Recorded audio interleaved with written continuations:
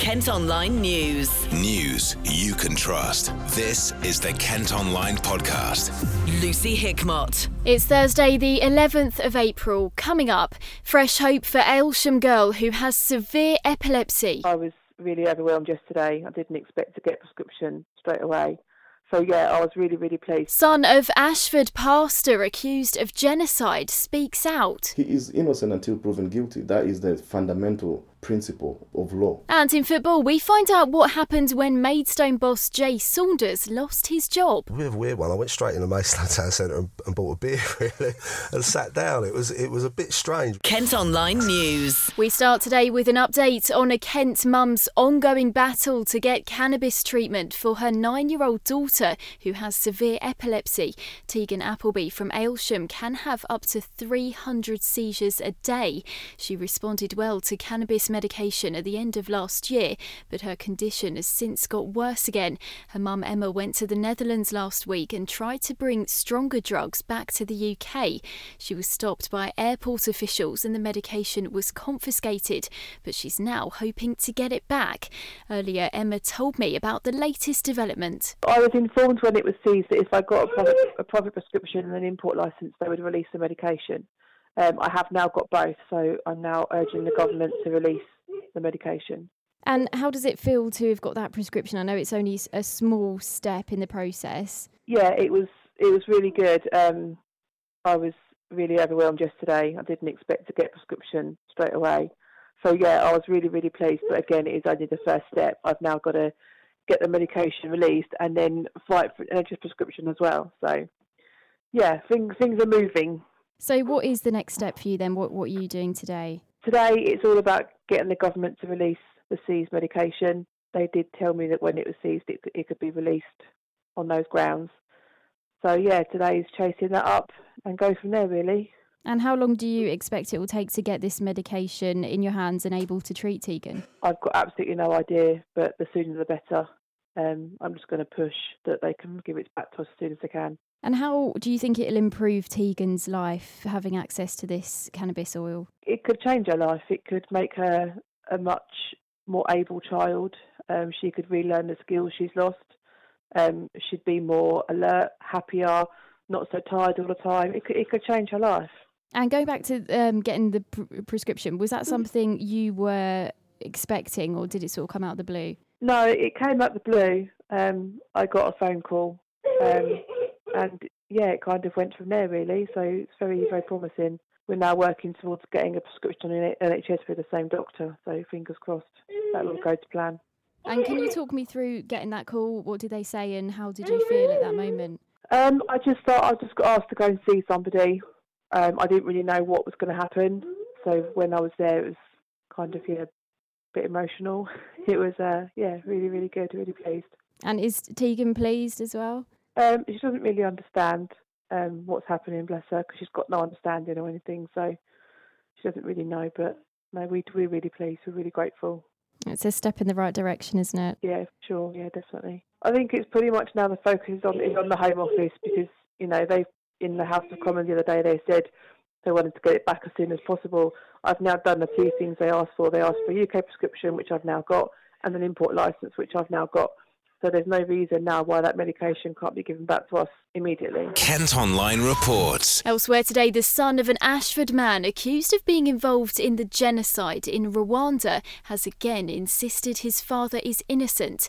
It's now 25 years since 800,000 people were killed when a civil war broke out in the country. Peter Mutabaruka's family fled the country and eventually came to Kent as refugees. The 34-year-old says his dad, who's a pastor, hasn't done anything wrong. He is innocent until proven guilty. That is the fundamental principle of law as we understand it in Great Britain. He is not guilty. Allegations have been brought against him. They need to be challenged in a court of law. We are really happy that they are going to be challenged in England. It's a privilege that he has that many Rwandans don't have.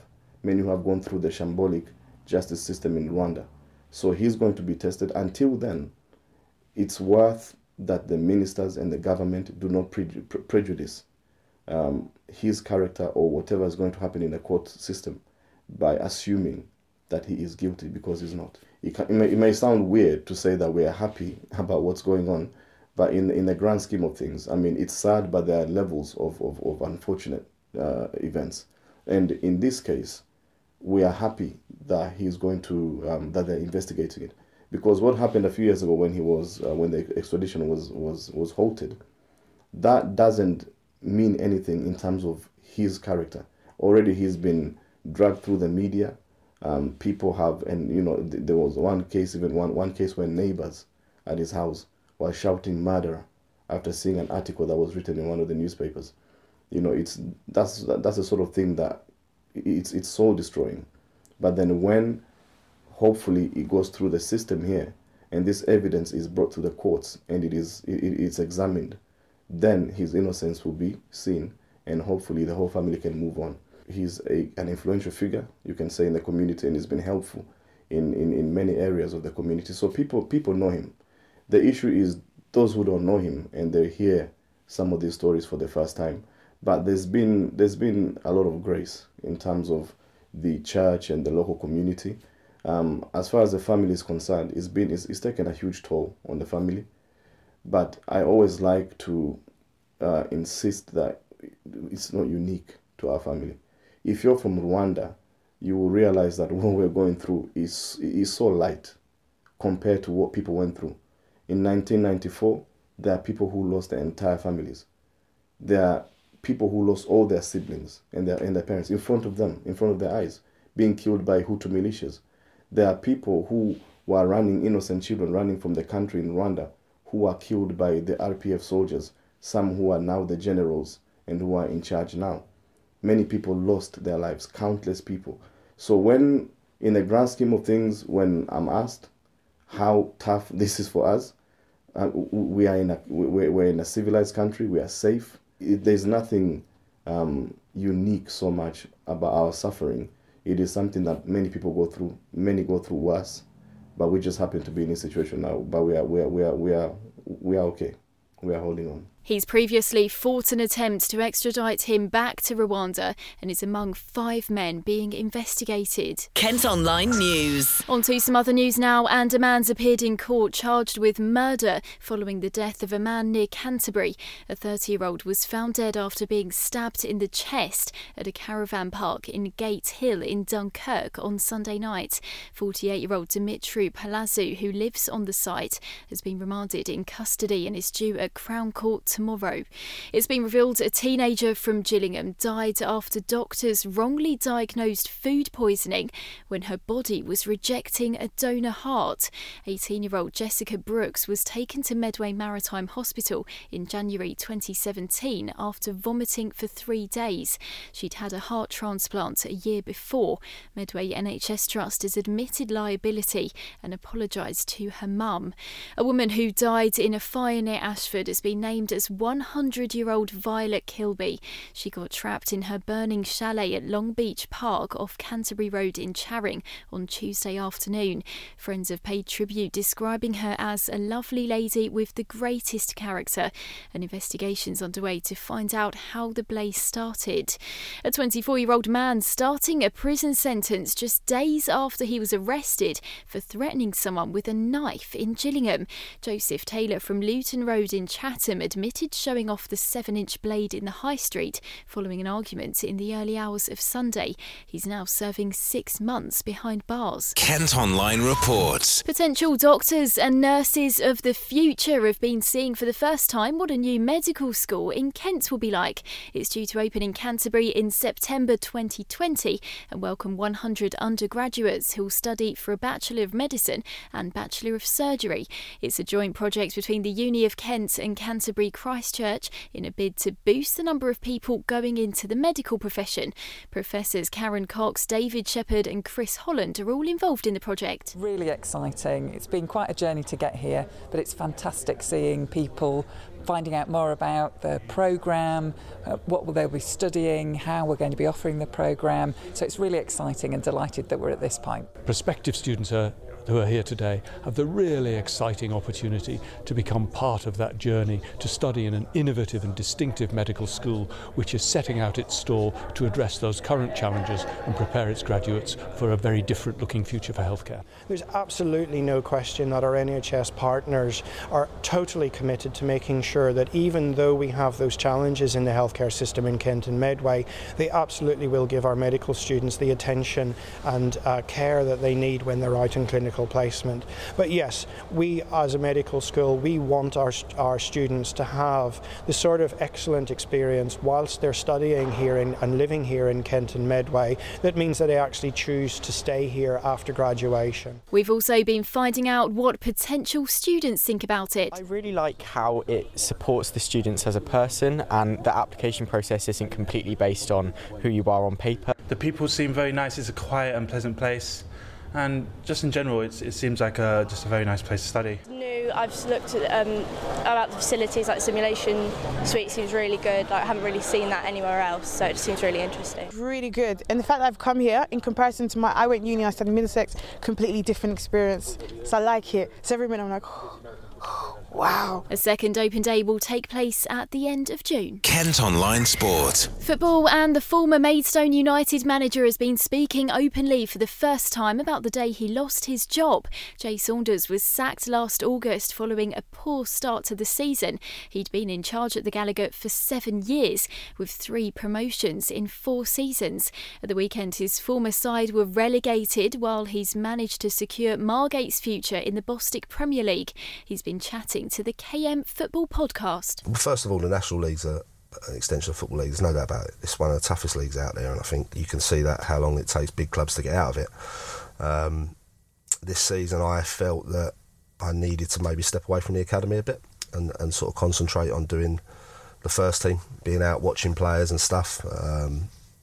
And on the day I sort of lost my job, I was on a minibus driving course so that I could drive the academy lads on a Wednesday to games. And I got a phone call from Bill saying that there was going to be a meeting, could I possibly get there? And it was ridiculous, really. And that kind of summed up where I was at the club. It was a Wednesday, I could have been out watching, or Tuesday I could have been out watching an under-23 game, maybe looking at players, and I was sort of renewing my minibus licence, which is quite comical when I look back now. But and I sort of went down to the office and we sat in there with Terry and Bill, and it was kind of put to me that they weren't happy with a few things, as I wasn't happy with a few things, and we sort of went through it, and that was the end of it, really. They felt that to move the club forward, or the performances hadn't been good enough, and that they needed to act to keep themselves safe, which kind of hasn't worked out.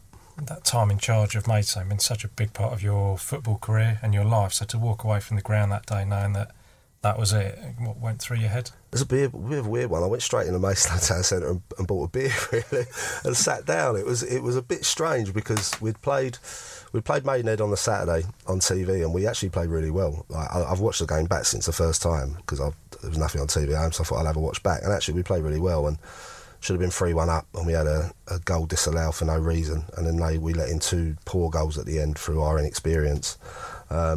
And then we played Borehamwood on the Monday, and we were rubbish. We were poor. Borehamwood were really experienced, the opposite of us, and deservedly beat us. So it all happened quite quick. And on the Tuesday I was out of a job, so I had the feeling, I knew something was happening. I'd spoke to a close friend of mine, and he said, how's everything going? I said, I've got a feeling the first opportunity I get, they're going to get rid of me, just because of what had happened over the summer. So yeah, it was weird.